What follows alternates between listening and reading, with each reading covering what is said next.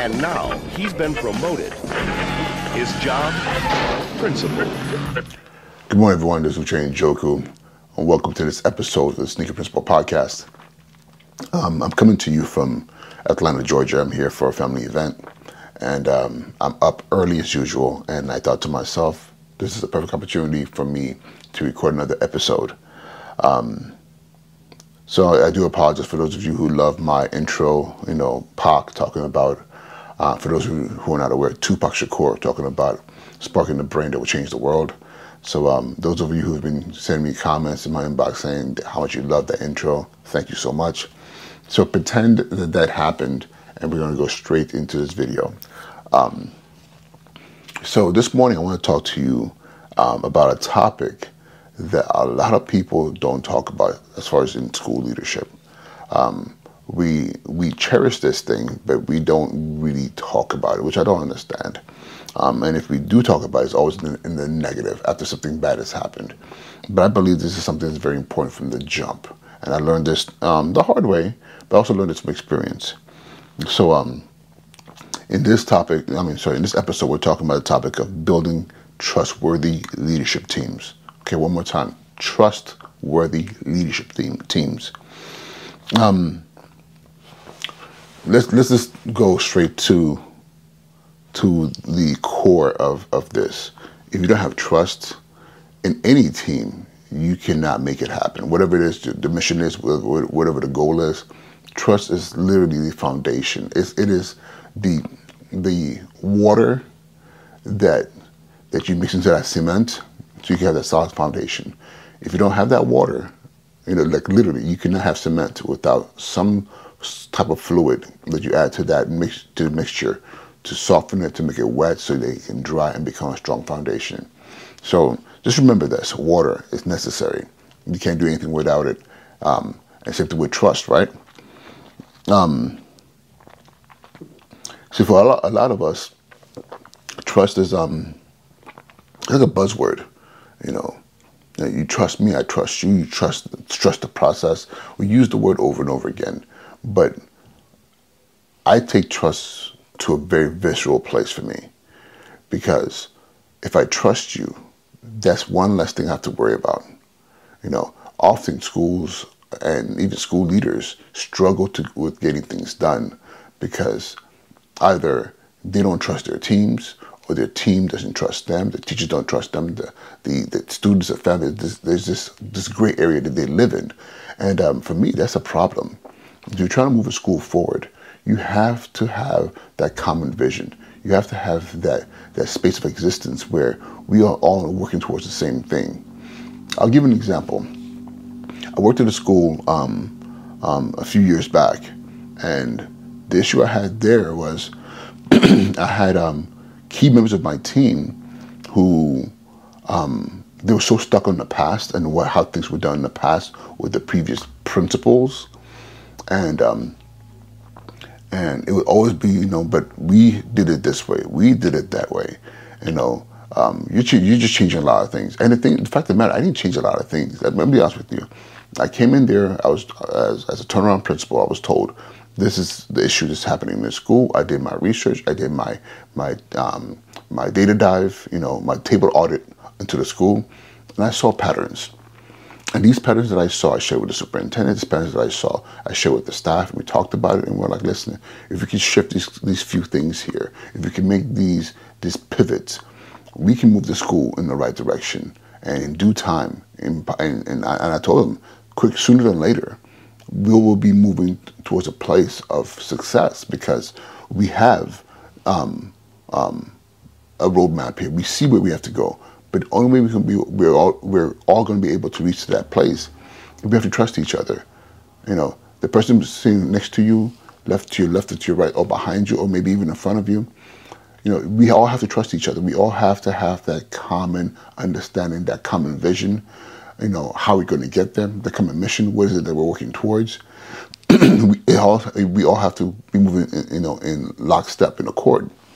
We're not automatons, but there has to be a reason that we're coming here every single day and busting our butts.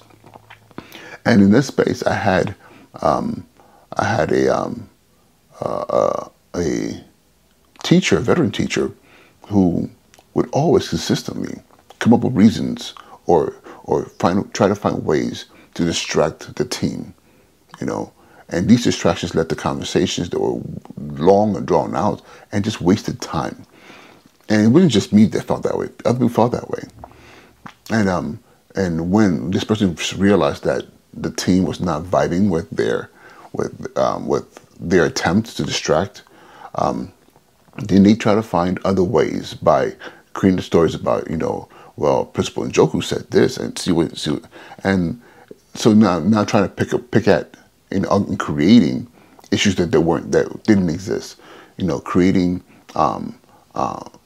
things that were completely made up.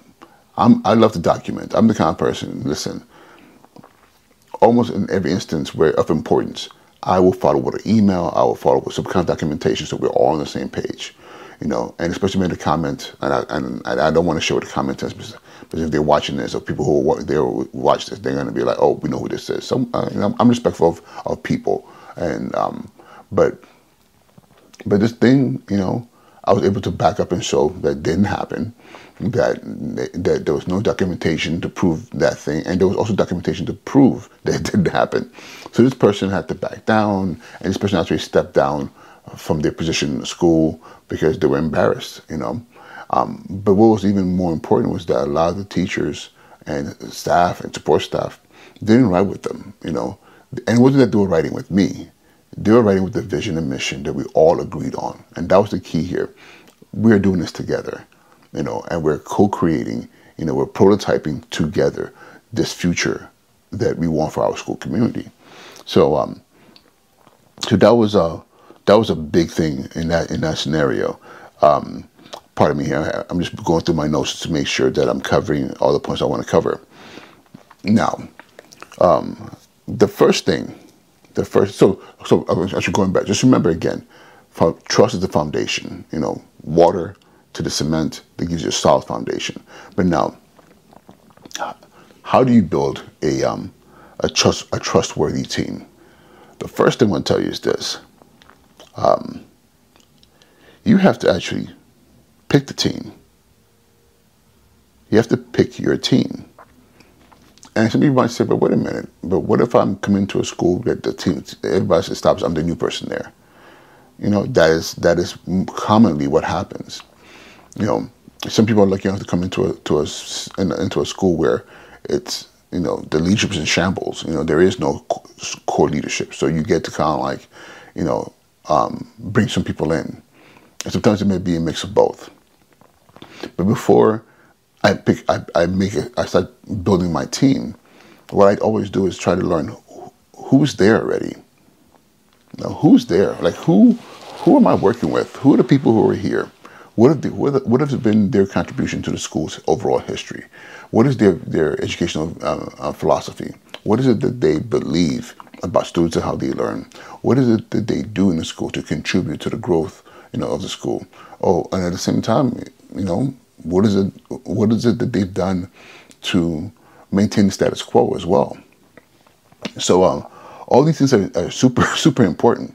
But as I learn people, and also start to learn their strengths and their weaknesses, and what are they really great at? What are they not so good at? What are the things that I'm like, that you need to be trained up on, so at least be proficient in.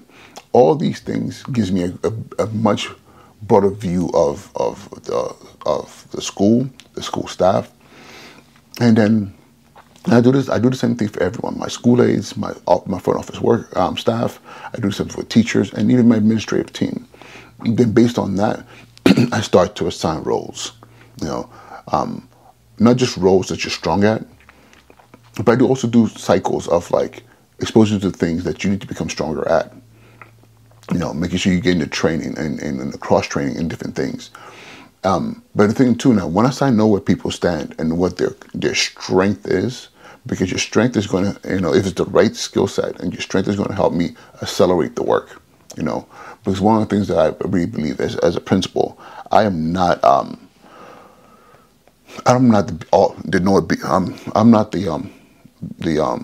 do you say it?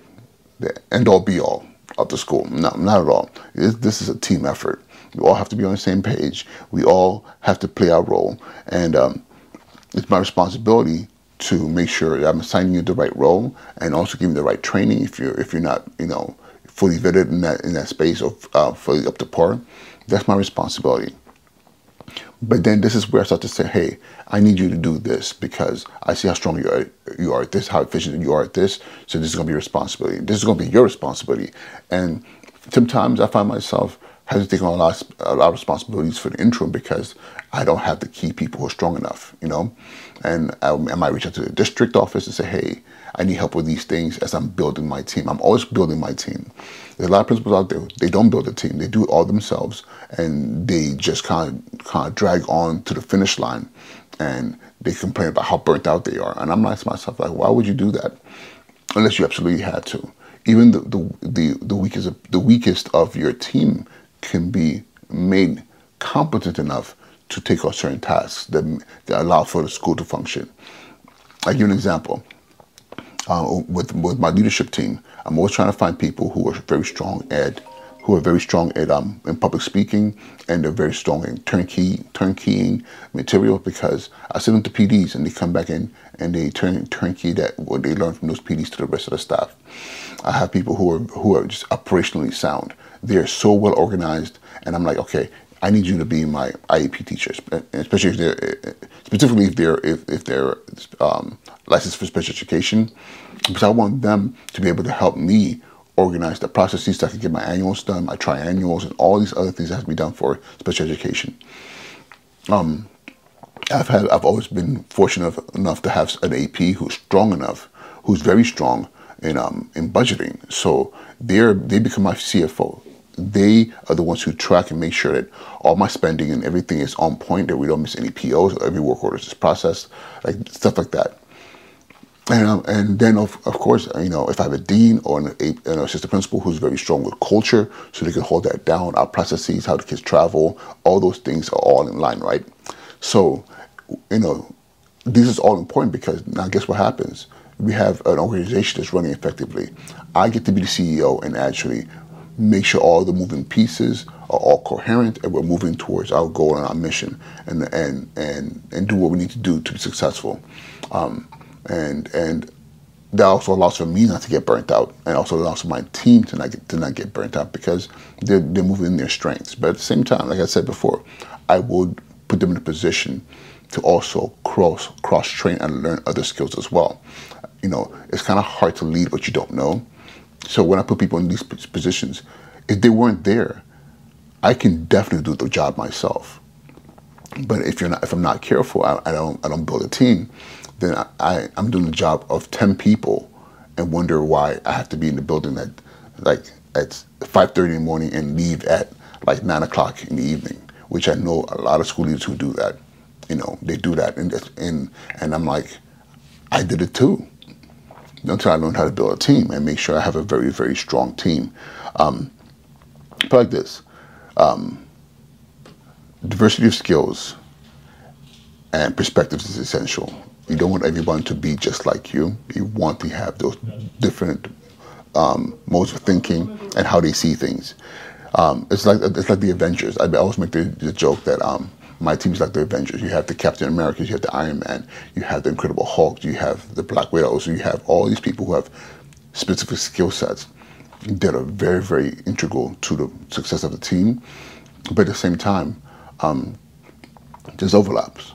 Captain America or Iron Man can lead easily, But then we also know that Hulk can lead as well, because he went from being the rage-filled green guy to also now being able to stabilize and be well focused and highly intelligent in the green state, And that's the thing. I want that across the board with my team. Now, when you have a team, the next thing you want to do is this: communications. You have to become a great communicator of your team, to your team. You don't want them ever in the dark. You want to make sure there's always open communication or sharing with them what's happening, and you also create space for them to communicate as well. having those periodical team meetings, whether it's some people do it once or twice a week. Some people do, like, they do what is it called? Where you just gather everybody in the morning for a few minutes and just like, well, hey, what are you doing? Where are you over certain things? Like, communicating is very, very important. I send out a weekly newsletter to my whole entire school. I'm constantly emailing my staff, my leadership team. I'm texting with them. I have a group chat. What's going on? Everybody's able to communicate. Calendaring standing meetings. Like, all these things are very, very important, because at the end of the day, when you have, if you might have a team of 2, or maybe you might have a team of 3. In my case, my core leadership team is 5 people. And these 5 people have integral parts of the school that I need to know what's going on every single moment. Because if I'm asked, hey, what's going on with this? I can't be like, I don't know. I have to talk to this person. I need to know consistently. So when they send emails out, I'm copied in them.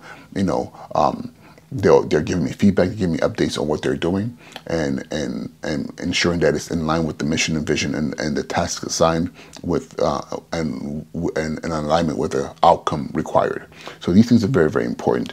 And when it comes to communicating, the other thing now is you have to empower your team to lead. Don't build a team and then they have to wait for every 2 seconds. They have to wait to make. They can't make a decision for themselves. They have to wait for your expressed permission to do every little thing. My thing is this: all my team members have a very clear job description and what they should be working on, and the timelines for us to communicate and where things are at. And because when you build an effective team, the goal is to be efficient in getting the work done, not to have a squad of people that look good, and you can say, "Hey, look at my squad." No, it still comes down to the work. So, like right now, I know for a fact that my dean, my two academic deans, my assistant principal, my lead structural coach, and then my other peripheral team leads, I know what they're doing. I know what they're working on, and they know what they're working on. And yes, there are check-ins. They will check in with me and say, "Hey, this is where I'm at with this. What do you think?" And in some cases, I already know that what the outcome is supposed to be, and they're also working with each other. So there's a deadline, and when the task is done, I'll be copied on it. I can see it, and they move on. Like, these things are very, very important. Being able to be in a space where you empower them to lead. And the other thing too, by empowering them to lead, it also allows them to develop their leadership skills as well. If it wasn't for the principals who said, "Hey, keep me in the loop.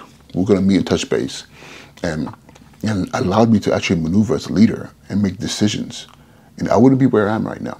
So I know that this is something that I want for my leadership team, because I've said this before in previous videos. If you're a school leader and you're not building and developing your replacement, you're doing harm to the community. Because the thing is this: anything can happen to you. You're human. You can drop right now from ailments that would sit you down on the sidelines for weeks or even permanently. What have you done to make sure, beyond just building an amazing school, that you're building capacity of leadership with your team? There should be always somebody on your team who can just step up to make sure there's continuity of leadership. Don't create a space where all of a sudden someone's being brought from the outside into the community, and now the community has to go through the whole process of, here we go again, a new principal who has come here and learn us and might not like what we're doing and force us to now make another pivot. For me, turning around schools or putting schools on the right track, it's about helping to establish culture, a way of doing things that's unique to that school, and it's not about me. It's about the school culture. It's about the school's way of doing things, so that anyone who sits in that seat now has to say, how do I best continue to lead the success of the school? Without saying, okay, I'm going to bring these massive changes, and because this is what I want. So it's very important to empower your team, because the other thing too I tell about my team is that I tell them, like, when we talk, I need to know the truth. I need to know the real. If you feel like what I'm saying makes no sense or I'm bugging, let me know. Let's have real dialogue here, because this also helps me grow as a leader. I'm not perfect. I don't know everything. And I'll share this with you. I've learned so much from my leadership teams. They brought things to my attention I didn't even think about. I'm like, whoa, they're now part of the way I do things. And again, these came from quote unquote subordinates. So think about that. Empowering your team to have a voice, to make decisions, and to also give you feedback. And that's the last thing of the things that are very important in building teams. Accountability and feedback. You have to hold your team accountable. You just don't let them run amok. Hold your team accountable.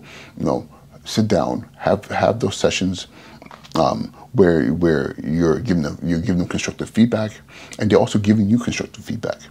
This is very, very important, because if that portion is not there, then people might be moving, with a very poor understanding of what the mission is, and by the time you realize it, oh my God, I didn't know that you didn't understand, or even the person, your leader, your member of your leadership team is making decisions, doing things incorrectly.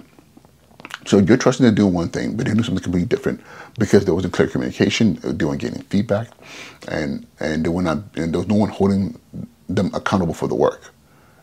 So it's very important that that is part of the foundational work you're doing as well. Making sure that there's feedback and accountability, in the way your team functions. So again, we'll go to the beginning here, and remember, you have to select the right team. If you want to establish, or build a trustworthy leadership team, you gotta get the right people on the bus. You gotta pick the right team. You have to foster open communications. You gotta communicate. You gotta talk a lot.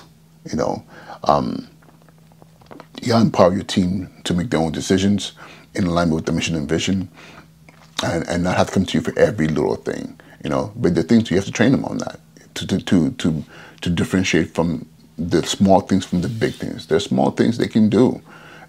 I tell my dean, listen, if you want to restructure the way we move the kids upstairs down, from lunch to our floor, okay, come up with a plan, share with me, so I know what it is.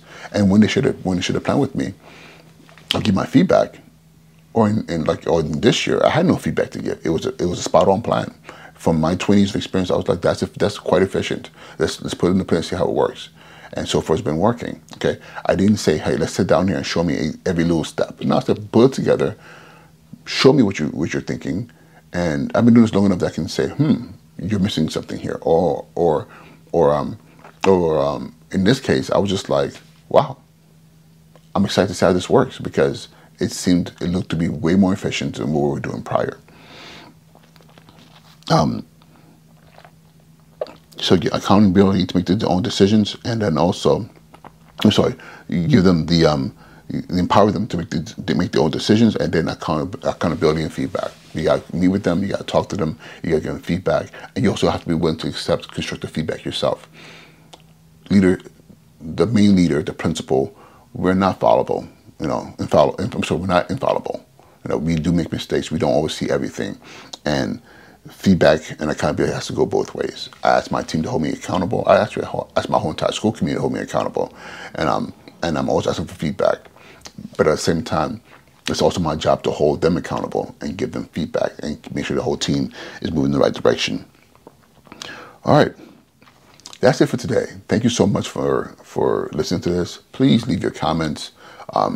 Share these tips and this podcast, because I think it's very important that we are making sure that school leaders, inspiring school leaders, have as much of the tools that they need to be successful. This job is not easy by any means, but however, I think we have the ability and the power to produce stronger leaders that are functioning on a level that allows them to really, really impart change and move our kids forward. So with that being said, have an amazing rest of your day, and I'll talk to you soon. Peace.